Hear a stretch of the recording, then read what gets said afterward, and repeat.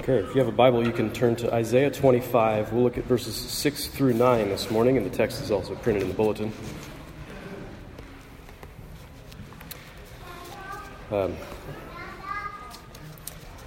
Tim's out of the room. I feel like he pretty much preached the sermon for me during his prayers of the people. That was pretty good. You can tell him that after.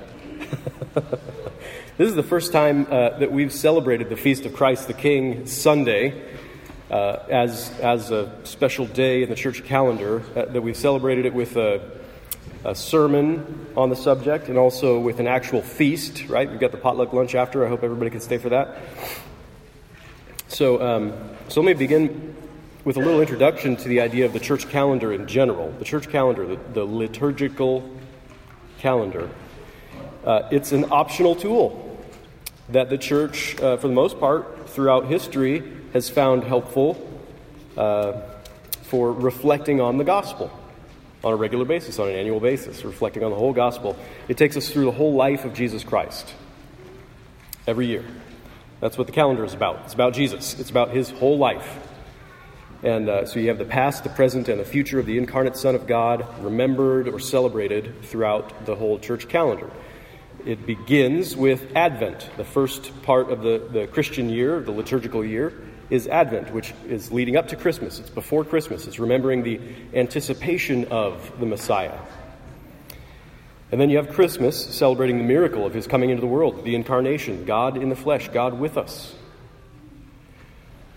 Then Epiphany marks his being made known, his being revealed to the world, especially there, sort of with the visit of the Magi, the world coming to him to see him and to know him and to worship him.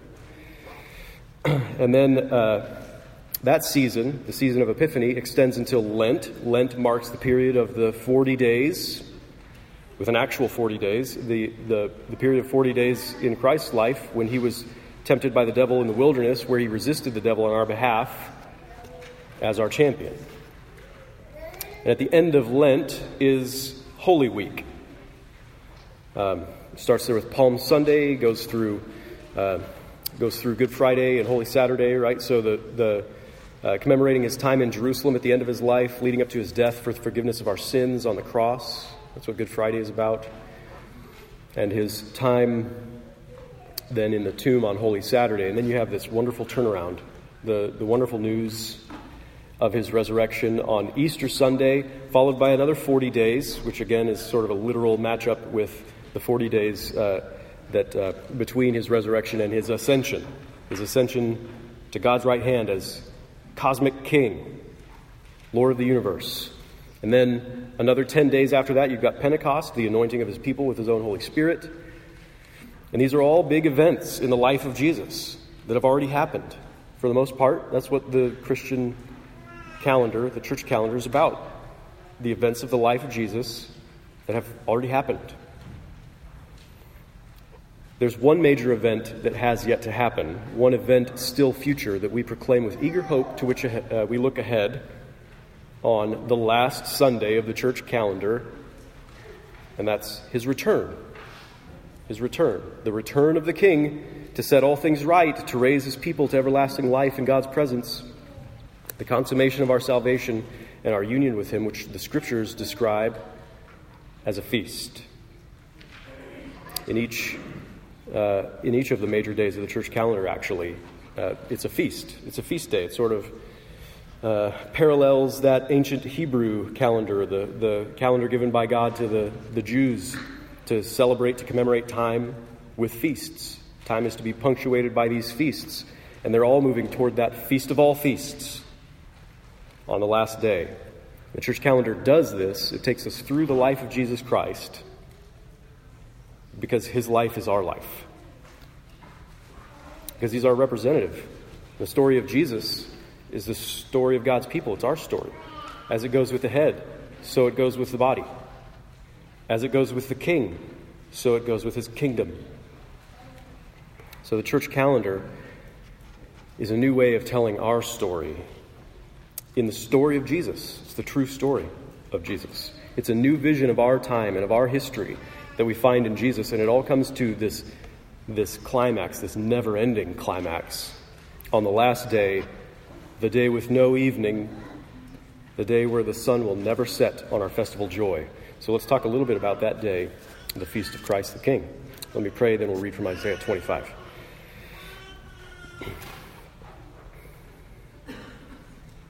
Father, every time we turn our thoughts to you as we consider your word, we are surprised, we could be transformed, we could be renewed. So we pray for that work of your Holy Spirit, that work that only you can do as we consider your word, to change up all of our thinking, to put a new song into our hearts, to change us from the inside out,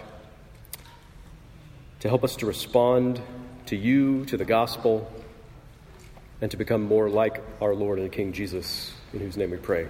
Amen. On this mountain, the Lord of hosts will make for all peoples a feast of rich food, a feast of well-aged wine, of rich food full of marrow, of aged wine well refined.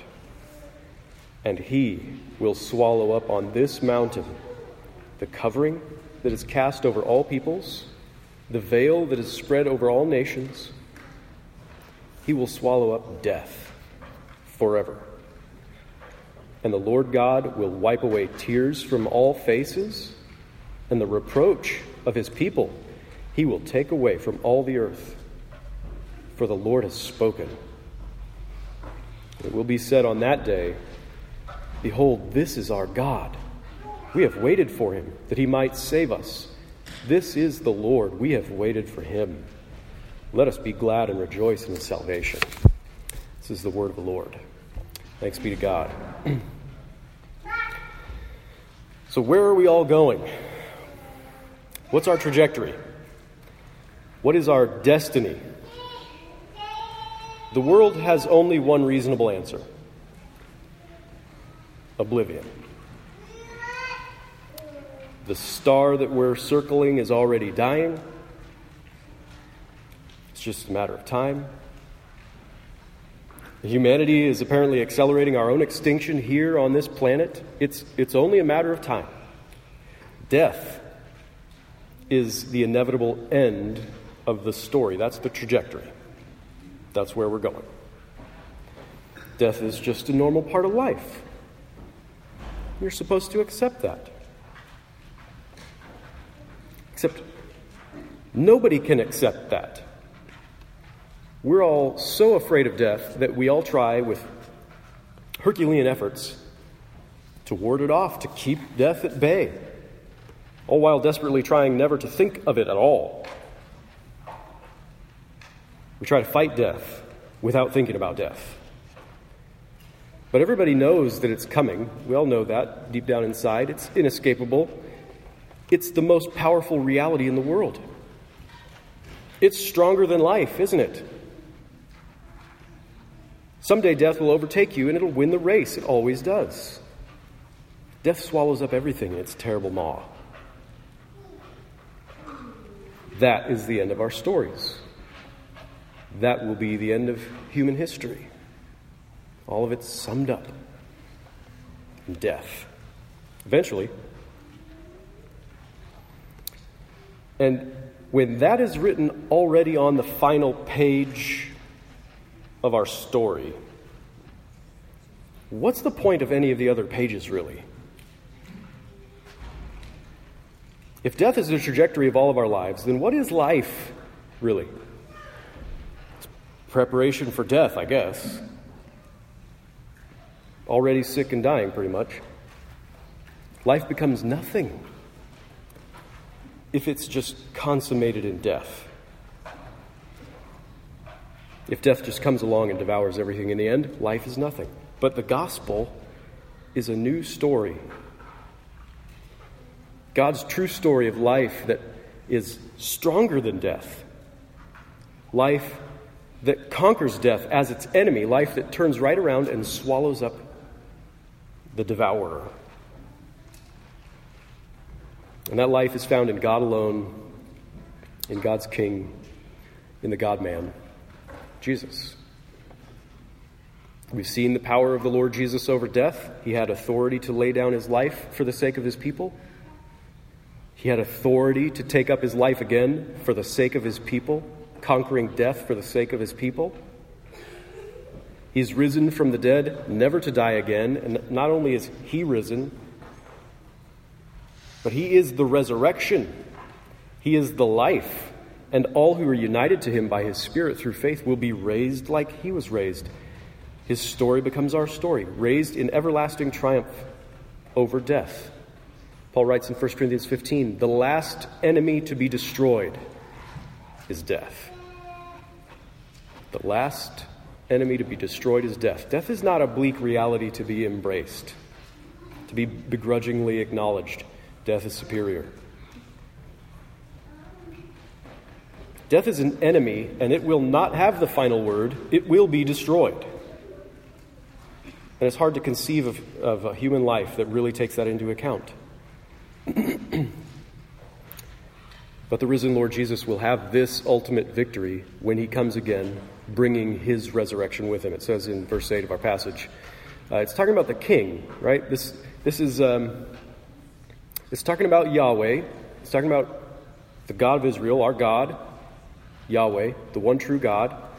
And at the end of chapter 24, it's put him in terms of he's the one who reigns from this mountain, from Mount Zion, which is a picture of the very specific way in which the Lord is working in the world, the people through which he is working in the world, the way and the particularity of it through the Israelites, through the Jewish people. But saying that this Lord, this King, Yahweh, who reigns on this mountain, will swallow up death forever. On the last day, Jesus. Jesus is this King. Jesus is this Lord. Jesus is this God who reigns as the true Israelite, bringing salvation to all who believe in him. On the last day, Jesus will put an end to the only ending that the world can imagine.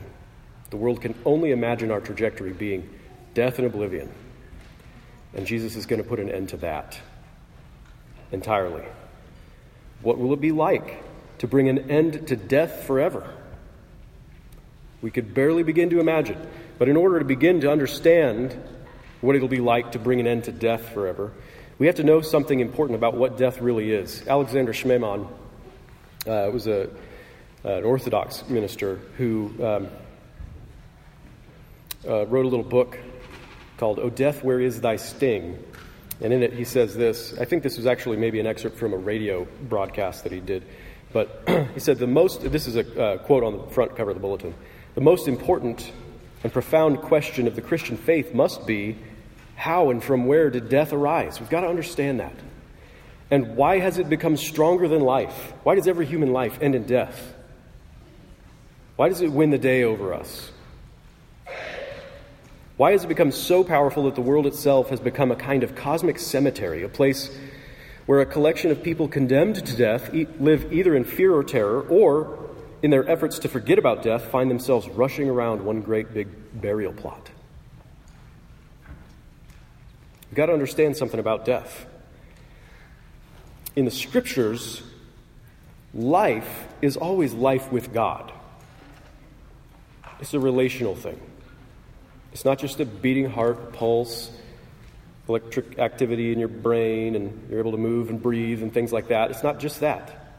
Life is always life with God. It's relationship with the God of life, relationship with the God who lives forever. It's being with the Father through the Son in the communion of the Holy Spirit. And when you're with that God and you're alive with that God, because he lives forever, you live forever. And it's eternal life.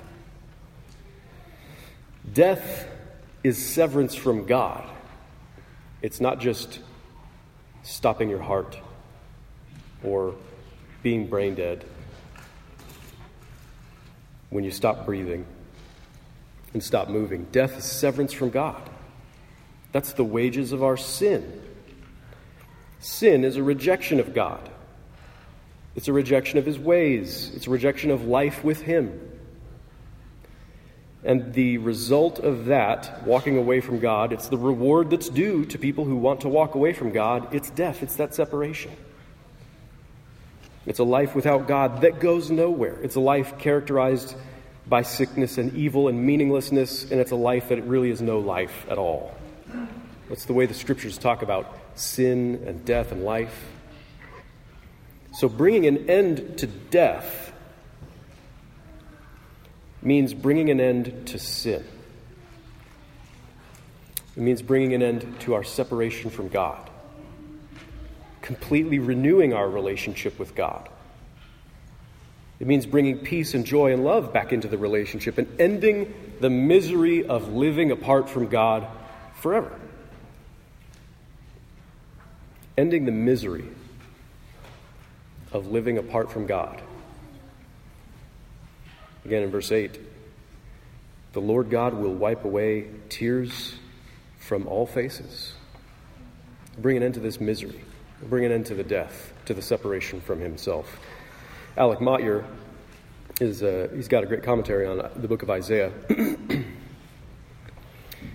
He says about the Lord God who will wipe away our tears, in all the dignity of his divine sovereignty, it's the Lord himself who will attend to our tears, moving from person to person until each eye has been dried.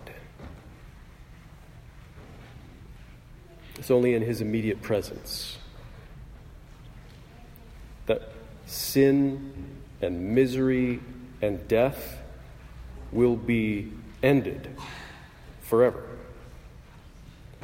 So as Joe read in our New Testament reading, actually, this was not what he read in the New Testament reading, but the couple chapters after, from Revelation 21. I heard a loud voice from the throne. So this is God speaking, saying, "Behold, the dwelling place of God is with man. He will dwell with them, and they will be his people, and God himself will be with them as their God." So much language about being in his presence and being with him, living with him, dwelling. He will wipe away every tear from their eyes, and death shall be no more.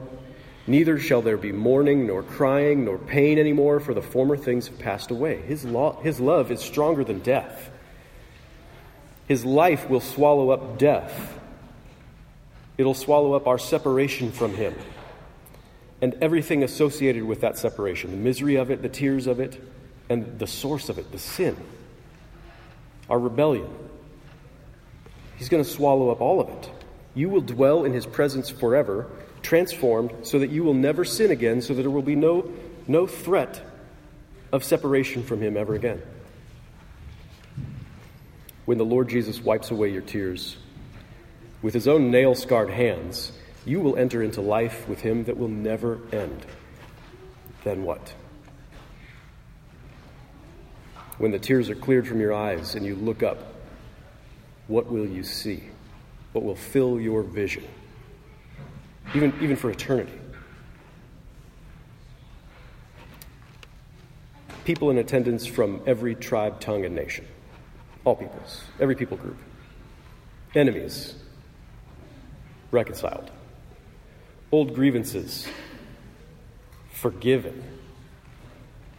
An abundance of food to be enjoyed in all our fellowship. The Lord, the King himself, setting the table for this feast.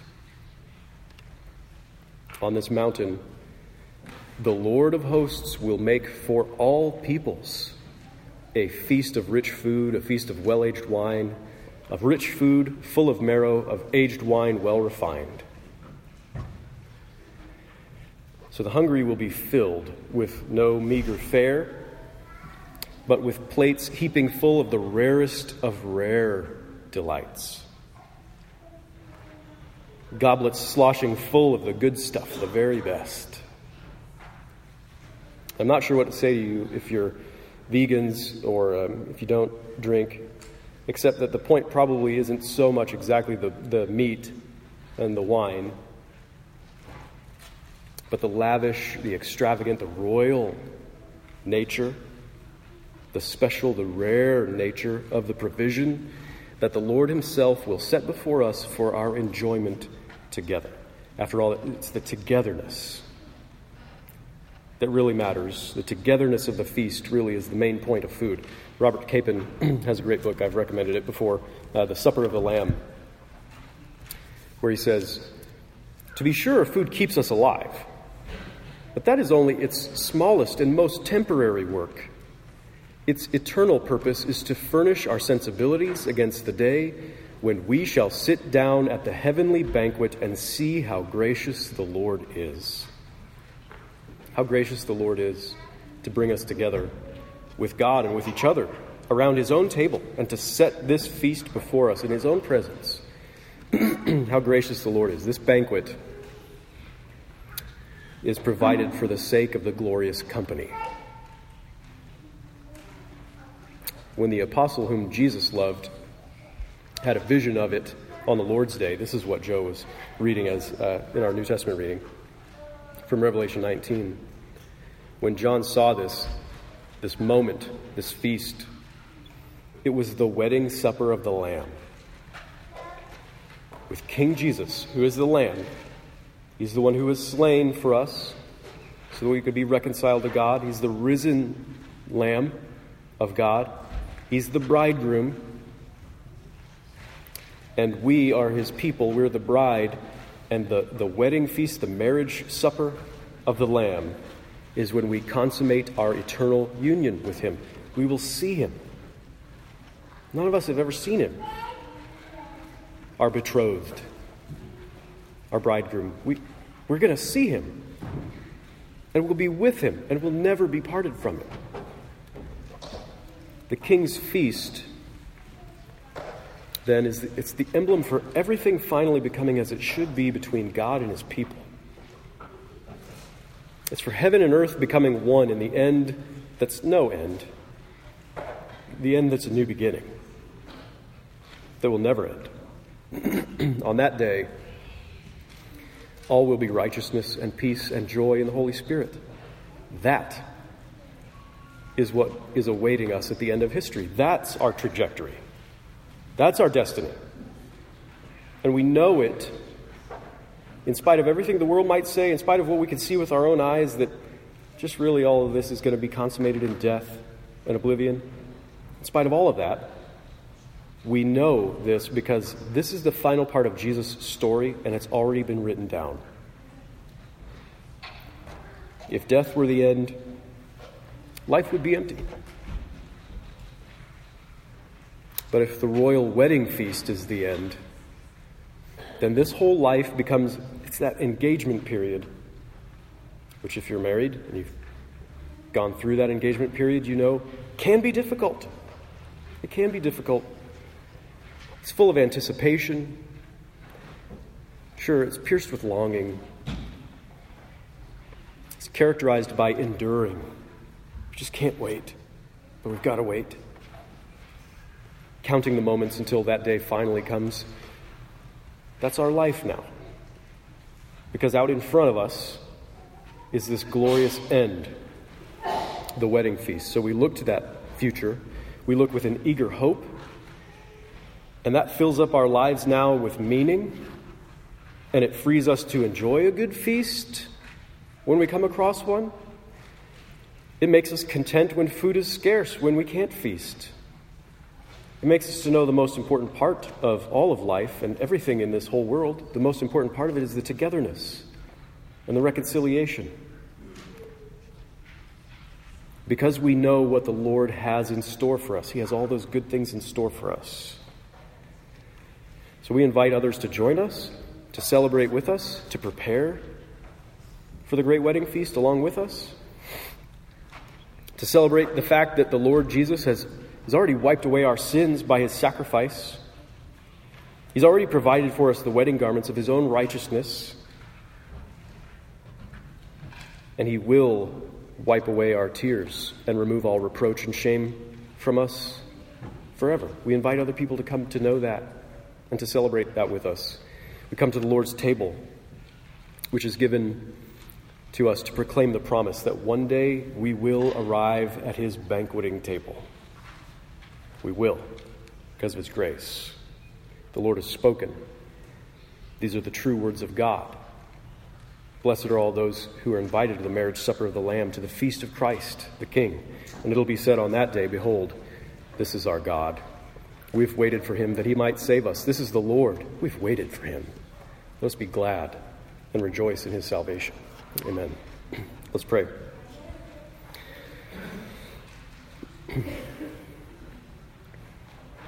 Father, this world is a place of terrible tension for us, where everything that we see testifies to us that death is stronger than life.